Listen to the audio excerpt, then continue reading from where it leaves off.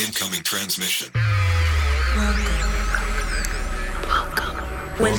Welcome to True Spies.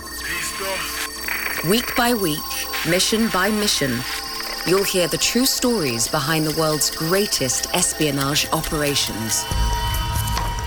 You'll meet the people who navigate this secret world. What do they know? What are their skills? And what would you do in their position? This is True Spies.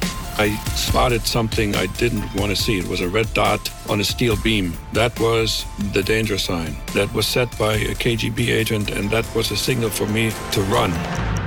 This is True Spies, Episode 4, The Illegal.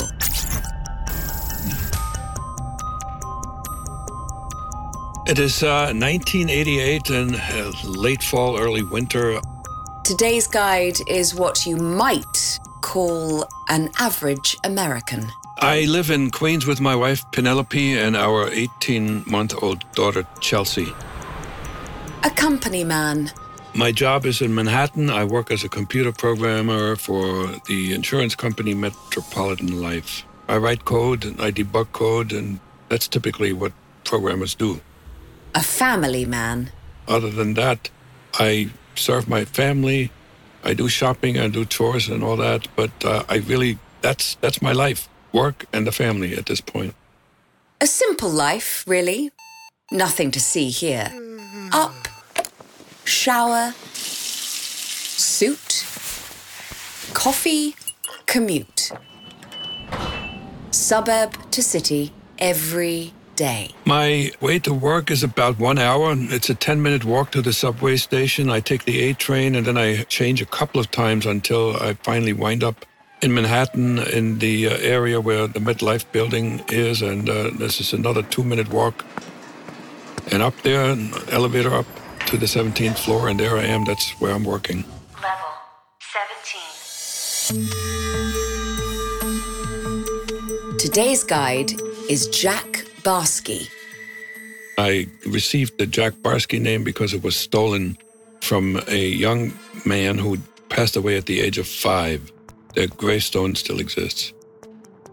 And that simple life is about to come to an end. All right. I'm on my way to the subway station when I spotted something I didn't want to see. It was a red dot on a steel beam. That was the danger sign. That meant I was supposedly in danger of being caught. That was set by a KGB agent, and that was a signal for me to run, not to look back. If I follow the instructions, I just make a beeline to a park to receive an emergency document and then make my way to the Canadian border, where eventually I would hook up with somebody in the Russian embassy, which then will exfiltrate me out of the country and get me back into Russia and East Germany. The decision was pretty clear. I either follow the instructions or I don't. This is the story of Jack Barsky and Albrecht Dietrich, one KGB sleeper agent dropped behind enemy lines in 1970s America to spy for the Soviet Union. One man, two identities, and a world that came crashing down after decades of spying, culminating in a simple decision whether to be Albrecht or Jack, to stay or go. What would you do?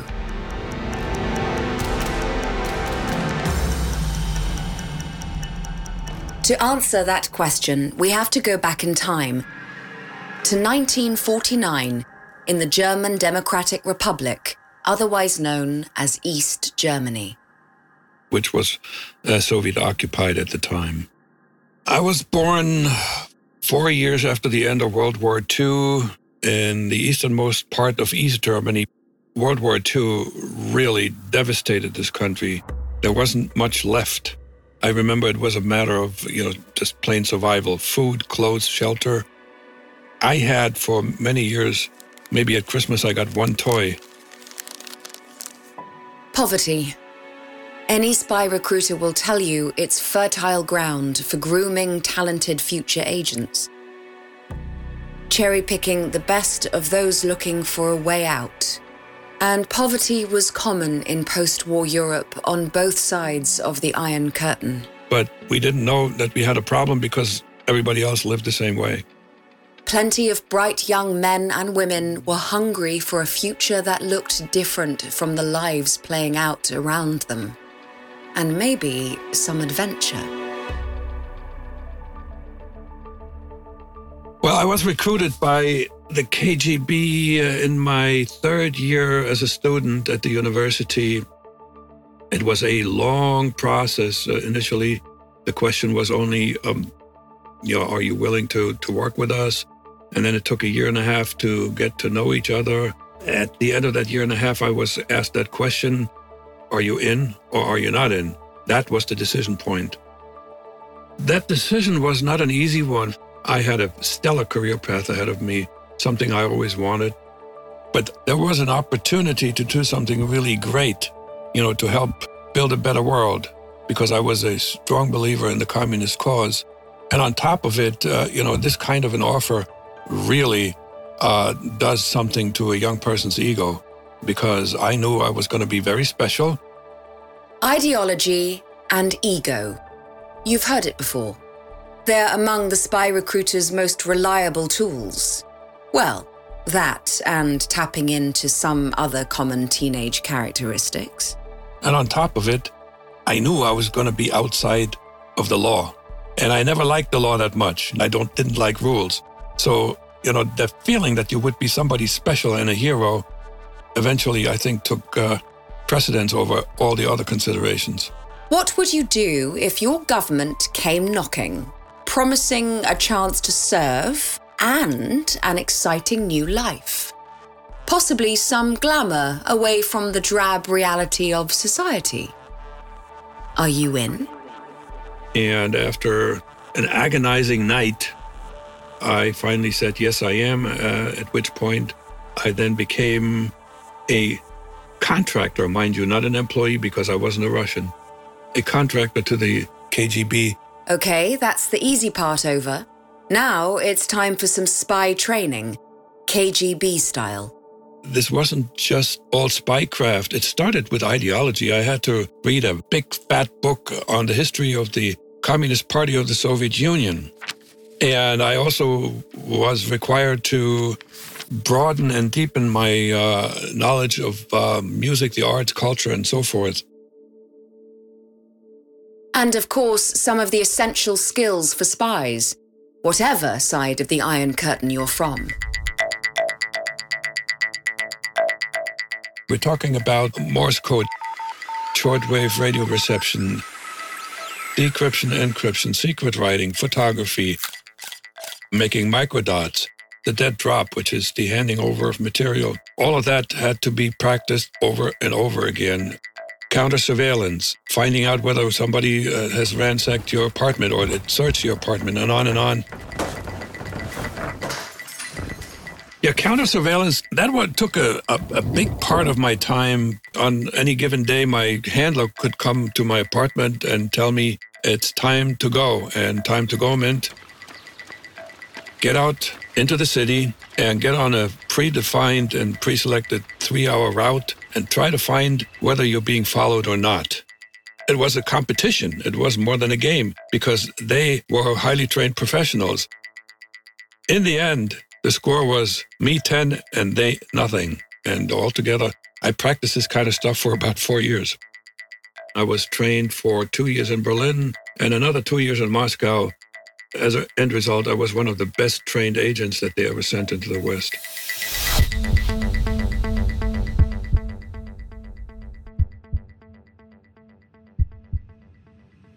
Just in case you're getting the impression that Jack, or Albrecht as he was then, was starting to enjoy the spy games. I lived in Moscow for 2 years pretty much all by myself.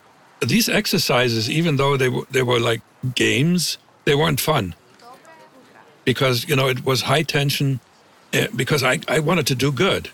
I knew it was preparation for the real thing. What was that real thing going to be? Excelling in his training, among the best of the best, he was destined for one particular program, The illegals. Нелегалы. The illegals program was sort of their crown jewel. If you joined the illegals program, you were considered a superstar amongst superstars. There were 10 of us that were trained and sent to the United States. We were the sleeper agents behind enemy lines that would be activated when diplomatic relations were broken off. There was no really other KGB representation in the country. When diplomatic relations were broken off? You can imagine how bad things might have become in the Cold War before that happened.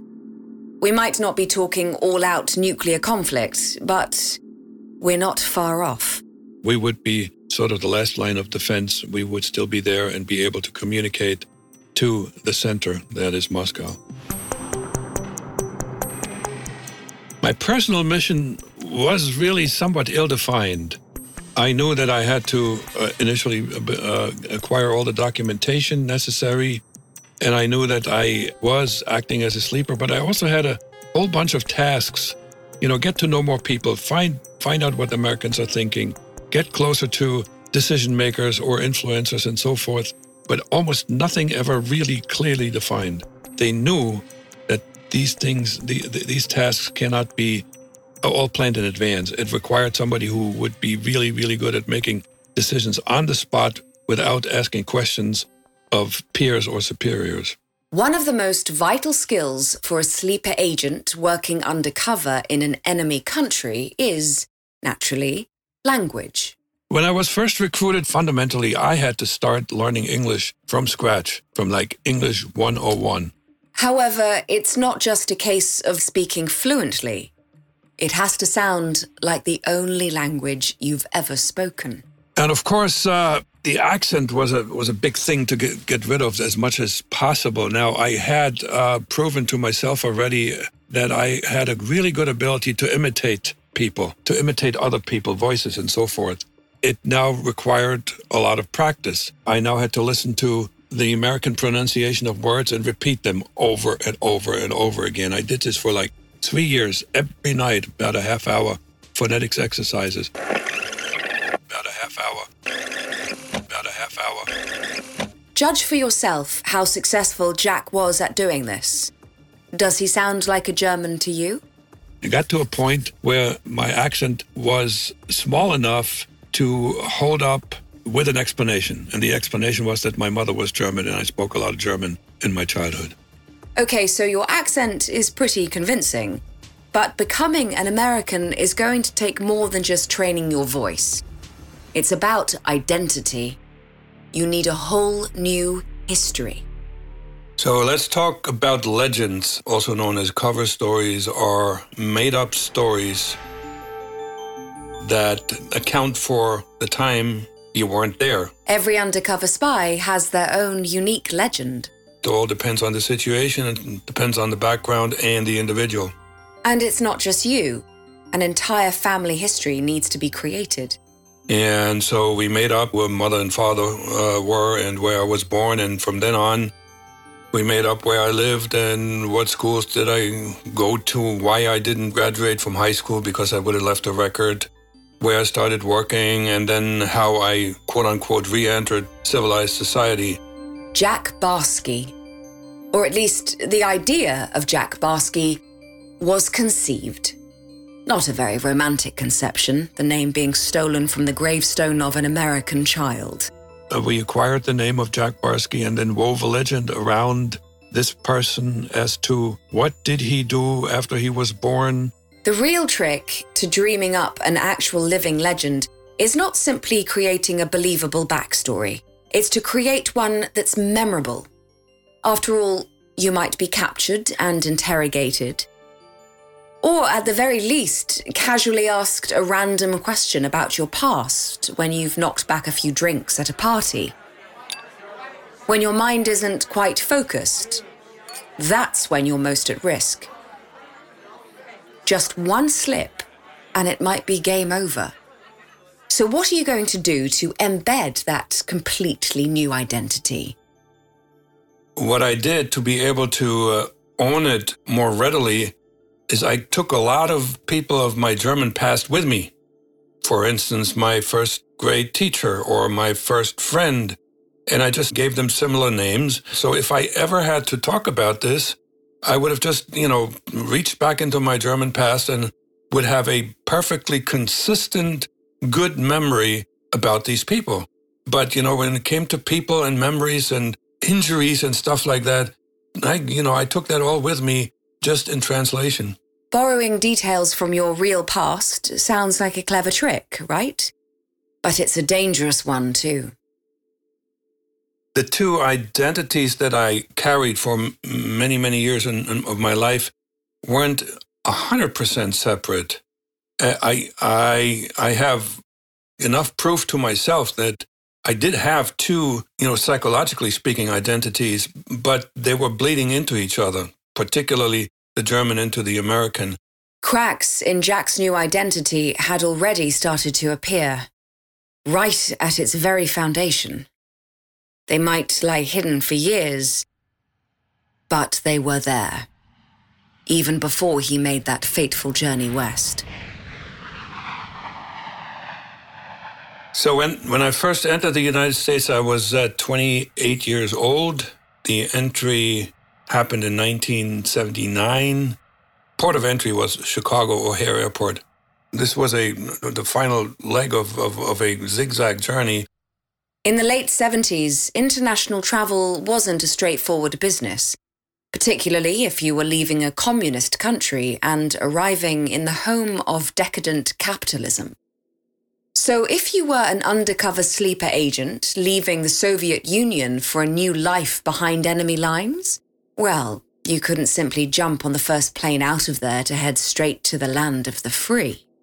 I had to arrive in Chicago in such a way that you couldn't trace me back to having originated in Moscow. So I went from a communist country to a socialist country to a sort of neutral country.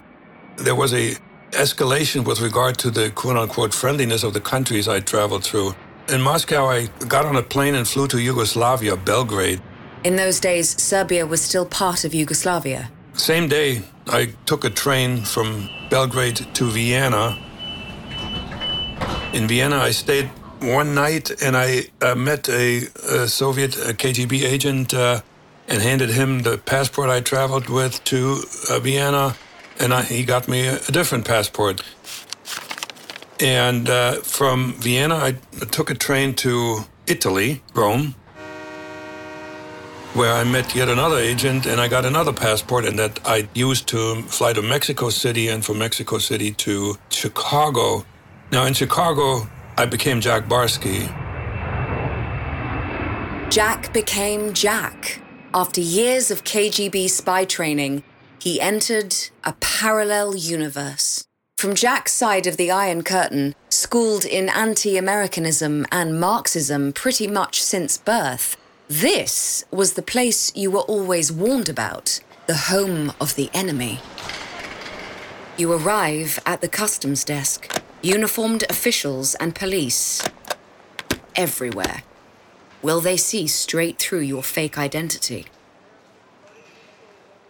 When I arrived in Chicago, I went through immigration and customs, and what I was really concerned about was some kind of an interview where I would fumble the answers, but none of that happens. I got through, I sailed through, no problem. So I was in the clear. And then you step out into the sensory overload of 1970s Chicago.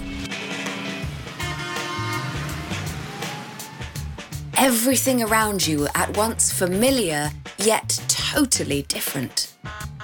Thousands of miles away back, your friends and family, will you ever see home again? Will you ever hear anyone say your real name ever again? Now you're behind enemy lines with just a few simple possessions in your suitcase. A false passport, a birth certificate, and maybe $6,000 in cash. That's all you have to start your new life. For spies, this is what it's all about. These moments. The years of training are over. You're out on your own in the world. No one to rely on but you. How would you cope?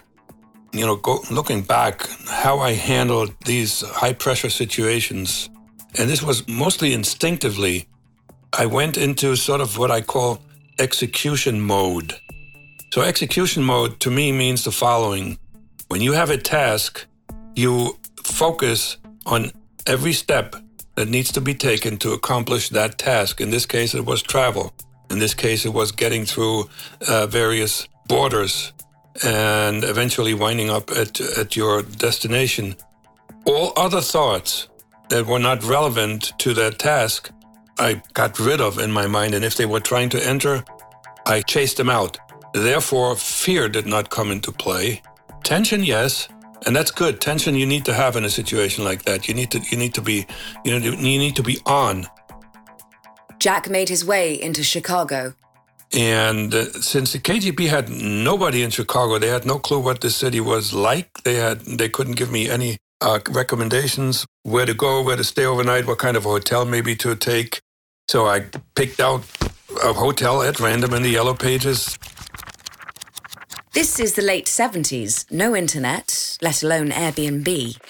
When it came to last-minute cheap hotels, a business directory was the best you were going to get.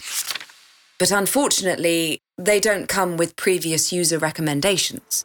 I get to the hotel, and as we're driving towards that address, the neighborhood really became rather seedy, not very nice. Here I am, brand new to the United States. I had no frame of reference. I didn't know how to interpret this. I go into the hotel, and the reception desk was protected by plexiglass. Again, having no point of reference, I thought maybe most hotels would be that way. So, I handed the guy behind the plexiglass the money. I had made a reservation for 2 nights, paid in cash, gave him the whole amount, got my key. I go upstairs, and another odd thing, I couldn't turn on the TV. I had to put a quarter in to make that thing work for a little while. 137, well. And when the half hour was up, I had to put another quarter in. And at that point, in order to turn off execution mode, I took to the drink. Half a bottle of Johnny Walker Red. And, fell into a drunken sleep. The first day of Jack Barsky's young life was over.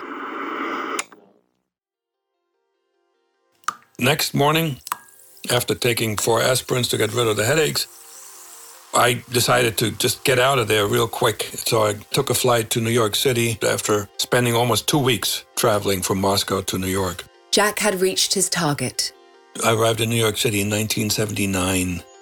And it was in the fall, I remember, because it was a gorgeous fall day in New York in October. And I'm there with a suitcase and some equipment that would allow me to communicate with the center. The plane arrived at LaGuardia Airport, and I took a bus to Manhattan. And I'm looking out the window as we get into Manhattan, and I'm saying, oh my God, these streets are so narrow. It was an optical illusion because they were flanked left and right by huge skyscrapers that seemed to squeeze the streets and make them really small.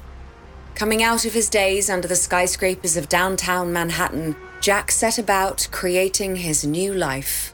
Again, number one task was to find a place to live. Once on the ground, I wandered around and eventually found a hotel, reasonably clean. It was private. It had a private bathroom. A private bathroom. Desirable for many choosing a hotel, but essential for a spy.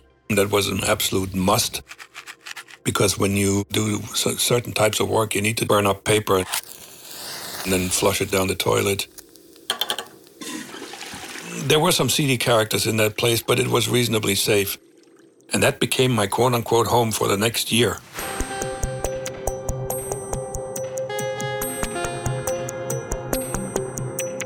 Jack got on with building his life in New York, eventually gaining a social security number so he was able to work. And with a job in place, establishing his cover was almost complete. But when your mission lasts for years rather than days, sometimes it's more than just the logistics that need to be addressed. After all, being a spy with a secret identity can be lonely. When it was safe for me to engage in, to have a kind of a relationship that was a little more close than just cursory acquaintances. And that was the point when I finally had a decent job as a professional, where I didn't have to hide my intrinsic intelligence. And I was very lonely. I was looking for a companion.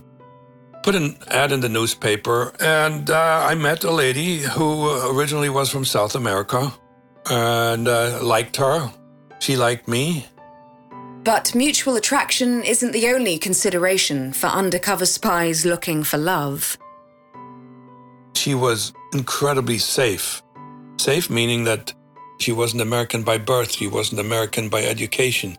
She wouldn't have had a clue that I had some German vestiges in me, that my story wouldn't quite add up. So she was as safe as it gets with regard to hiding my true self.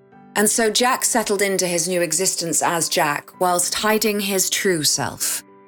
But how were the years of dual identities playing out in his mind?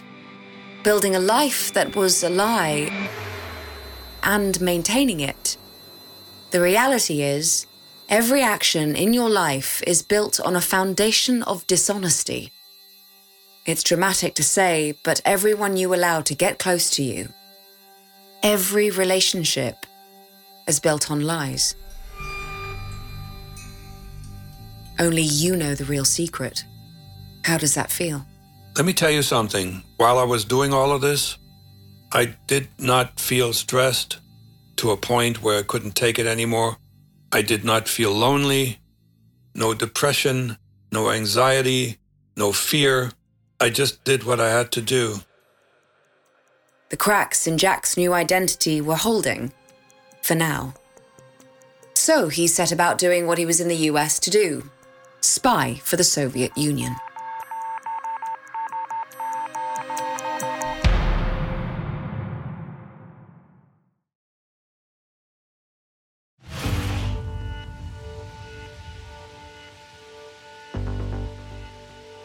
Okay, if we're going to be honest, even for KGB sleeper agents, spying sometimes involves laborious bureaucratic tasks.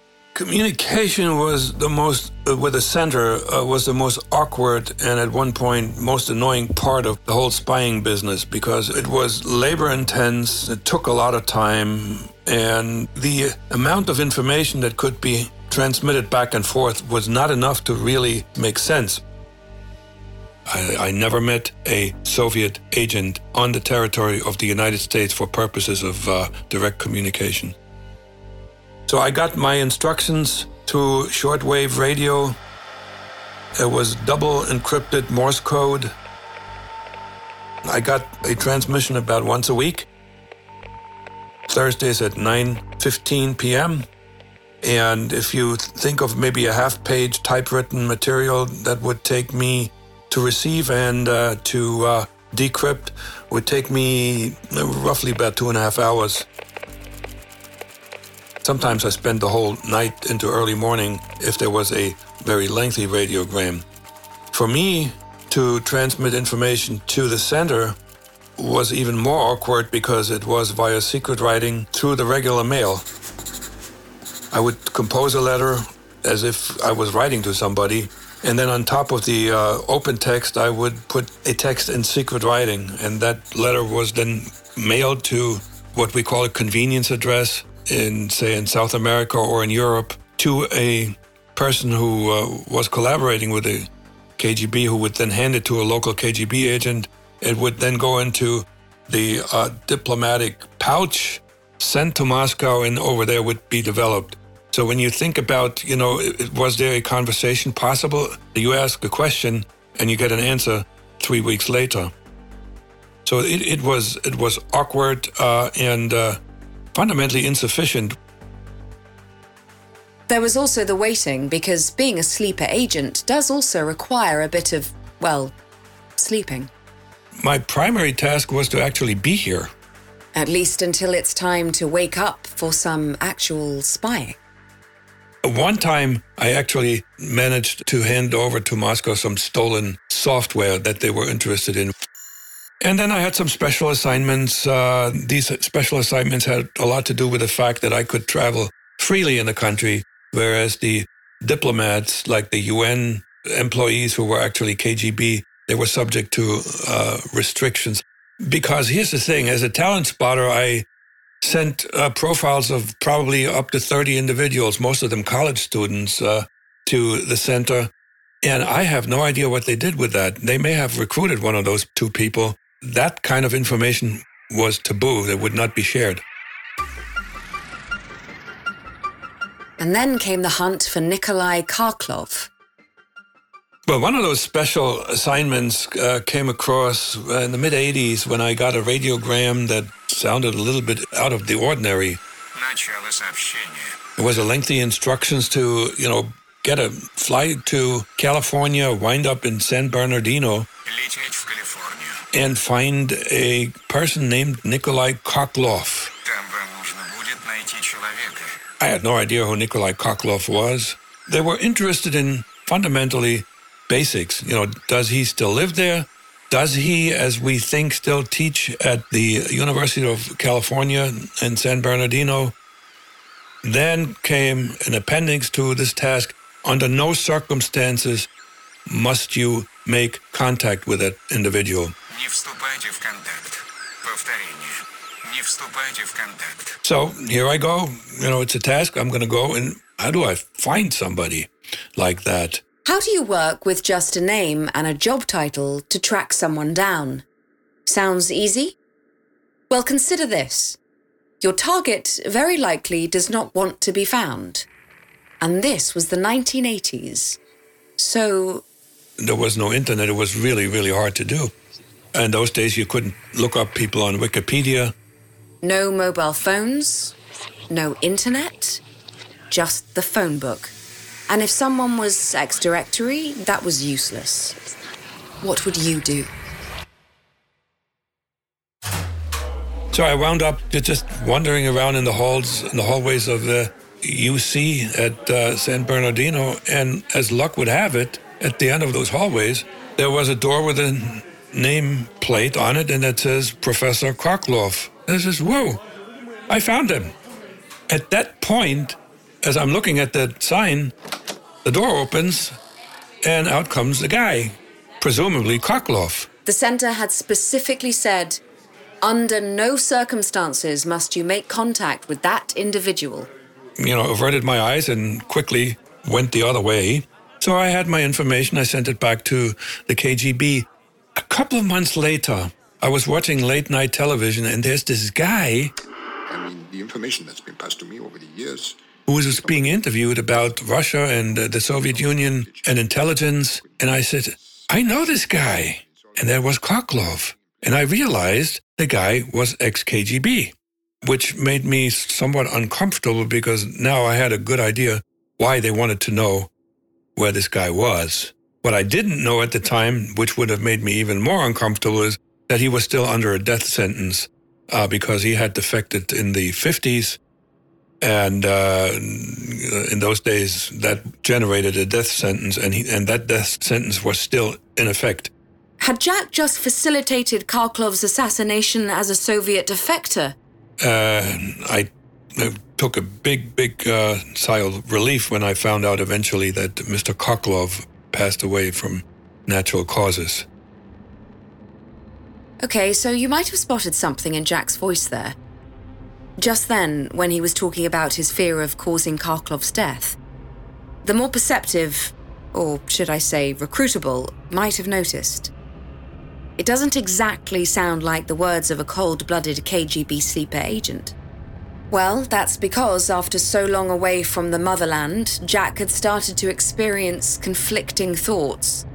You see, the girlfriend he'd met through his newspaper advertisement had become his wife, and they'd had a child, Chelsea. And so Jack became more, well, real.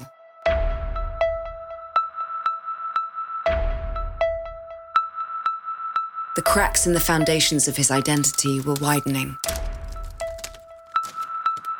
And so let's go back to that morning of that late fall, early winter day in 1988. Average American family man Jack Barsky on his morning commute. Some of those conflicting thoughts might have been there at the back of his mind. But little did he know how quickly they were about to be brought to the surface. As I said, I spent 10 years in the service of the KGB, undercover in New York. And here's one thing that happens when you take on this kind of an assignment. Over time, you become quite arrogant. You think you're invulnerable. Nothing ever happened. Initially, I was prepared to be intercepted at the border and go right to jail. And then I figured, eventually somebody will find me out and I'll be called into the FBI, interrogated, and nothing ever happened. And then one day in early December, I saw this signal on a predetermined spot that said only one thing: emergency, get out of here. Jack's identity had been compromised. He was in immediate danger of being exposed. The KGB and Albrecht Dietrich were calling him home, to the motherland. You know, don't go back, don't pack your bags, don't empty your bank account, just take what you got and run. Can you imagine having to drop everything in your life and leave, never to return? Your career, your house, all your possessions, and most importantly, the people you love. Here was a problem, and my problem was personal. I had an 18-month-old daughter at the time, and I had really, really fallen in love with this girl. I loved this girl more than anybody else in my entire life. This is the kind of love that you don't really have when it's romantic love, because in romantic love, you know, you give but you also receive. You want something back. You know, when you love a child, you get nothing much back other than a smile and some goo-goo gaga. But if you stay and your false identity really has been compromised, what then? And that's it. And I just loved this girl so much, and I was conflicted. Clearly, if the Russians were right, I would wind up in jail and I wouldn't be any good for this girl anyway. But eventually, it was an entirely emotional decision. I decided, to heck with all the reasoning. And, you know, at one point, you know, and I think people can relive this in their own lives. You know, if you have a big decision to make and you write up the pros and the cons in 2 different columns, and you figure out maybe there's a formula that make you arrive at the right decision. Eventually, you throw it out and you just say, to heck with it. This is what I feel I should do. And my feeling said I'm going to stay. And so I declared to the KGB that I was quitting. But you can't just quit the KGB. The question, how did you get away with it? What could Jack possibly say to justify his decision to stay in America? Or rather, what could possibly make the KGB not want him back? To solve this problem, Jack fell back on his training: deception.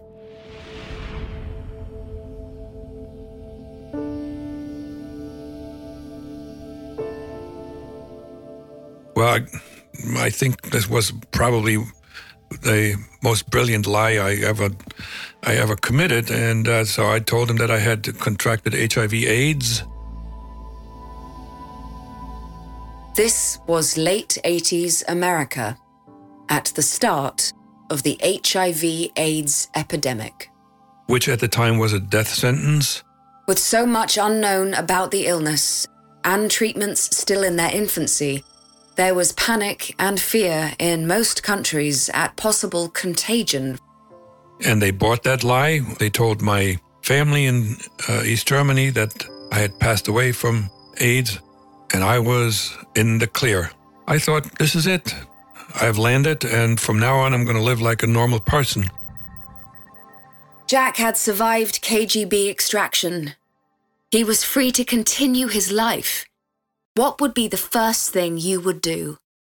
Jack decided he was going to live a little. And the very first thing that I did as a normal person was to sign up for the retirement savings plan at my company. That sort of made sense. Up to that point, I wasn't participating because you can't take it with you. So now I knew I was going to stay. And the next thing that was indicative that I was going to stay is I bought a house in the suburbs. And so for another 7 years, I lived there, totally retired. It was almost as if Jack's identity as a KGB agent had completely dissolved into the past. But of course, that's not the way the past works, no matter how much some spies might want it to. And Albrecht Dietrich was always still there, waiting to reveal himself. And when he did, it all began with a very normal domestic scene. I had an altercation, verbal, with my wife. And, she was constantly, not trusting me. And I was trying to explain to her that we're really on the same team. And she just didn't believe it. Jack needed proof of his devotion to his family. But what could he say that would show his wife just how committed he was to them above all else? Well, yes, there is the whole defying the KGB example. But he's not going to reveal that his entire identity is a lie, just to prove a point in a normal domestic argument, is he? Is he? So at one point, I went for what I call the nuclear option. That means I was going to prove to her that I really am there for her and our children. So I told her, hey, listen, there's one thing I got to tell you, and maybe that should prove that I really love you and Chelsea and now our son. I was once a KGB agent, and I had to leave the United States. And I defied the mighty KGB because I wanted to stay with you and Chelsea. He revealed the secret he had carried and protected so carefully for so many years. But there was a small problem. And that was recorded by the FBI bug. They had bugged my house, with listening devices. So they had my confession on tape. I was once a KGB agent, and I had to leave the United States. You have to appreciate the irony here. After all the deception, Jack finally comes clean, and in doing so, finds out that honesty isn't always the best policy. But why were the FBI listening in on his mundane domestic life in the first place? Well, there was a defector from the KGB who smuggled tons and tons of information out of the KGB archives where he worked. And amongst that information, there was a little blurb about Jack Barsky, undercover agent, but it was enough to find me because there are not too many Jack Barskys, and there was only one who got his Social Security card at the ripe old age of 35. So then they knew they had their man, but they had no idea as to whether I was still active or whether I was just a sleeper to be woken up at a certain time. So they were very, very, very careful until they decided it's time to go in for the kill, so to speak. Well, thank God it wasn't a kill because I'm still here. But of course, Jack doesn't know anything about the FBI listening in as he's revealing his past life to his wife. And argument over, his conscience clear, he heads off to work. I was stopped when I drove home from my way to work. I was stopped at a toll bridge. Very quickly it became clear there was the FBI, and they wanted to, literally, the fellow said, we would like to talk to you. Oh boy. Albrecht Dietrich was back. So my past came right rushing back into my brain. Now I remember that I had been a secret agent, and I knew I was in big trouble. And the agent took me to a motel and spent about 2 hours interrogating me. But Jack quickly realized this wasn't the interrogation he had long feared. It was a very friendly, it was almost a talk, a chat. And from the very first moment, I made it clear to them that my only chance for me to get out of this in decent shape and to be able to take care of my family, which had then grown to a total count of 4, I had a son, would be to cooperate, and that I fundamentally had no reason not to cooperate. And so it took a good 3 months of interrogation, and I had to pass a lie detector test until I was told one day that I was in the clear and that eventually I would be allowed to stay in the United States and even attain citizenship, which I did 4 years ago. Amazingly, in the spirit of post-Cold War friendship, Jack had been forgiven, by the FBI at least, for all his years of spying. And perhaps even more amazingly, he became the person whose identity he had created, even down to the name taken from a young boy's grave all those years in the past. The question why I kept the name Jack Barsky has come up frequently. There's a number of reasons. Initially, when the FBI caught up with me, I was still operating for quite some years under my illegally obtained documentation. It would have caused trouble with my employer, and it would have been cause for immediate termination.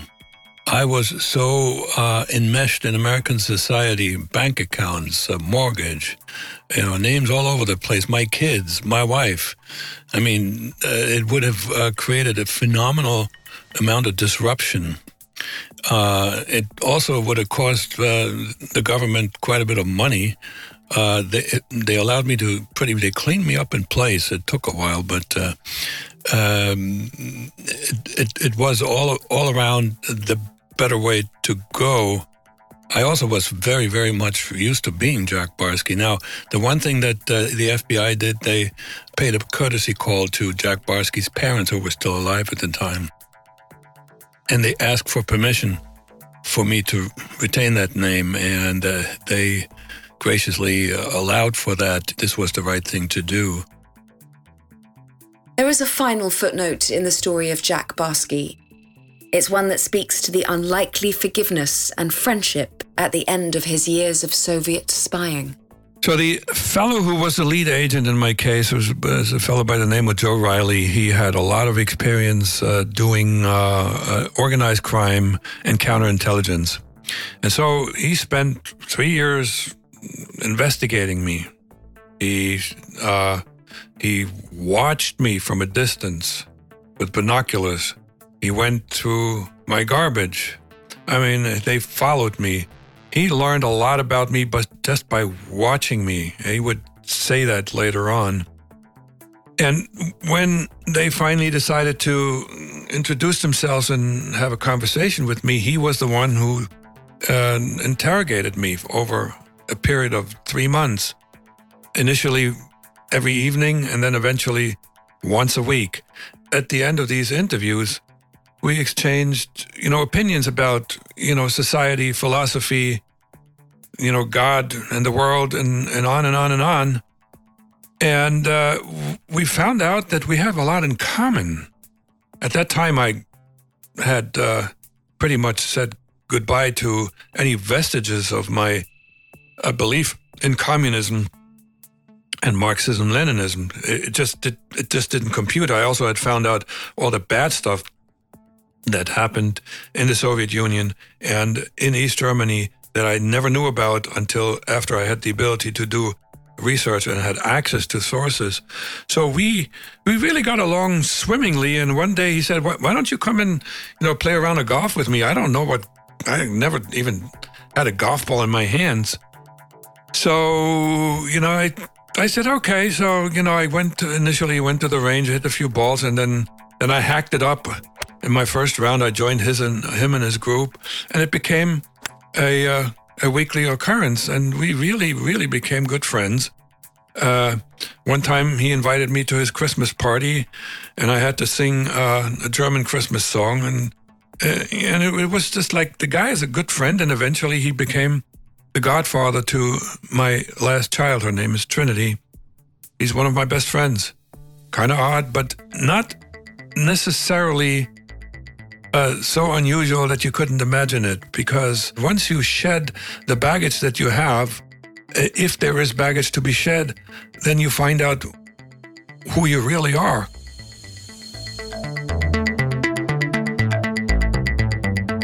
Jack Barsky. Not so illegal now. And who among us, or should I say, which spies among us, doesn't have any baggage they'd rather lose? I'm Hayley Atwell. Join us next week for another debrief with True Spies.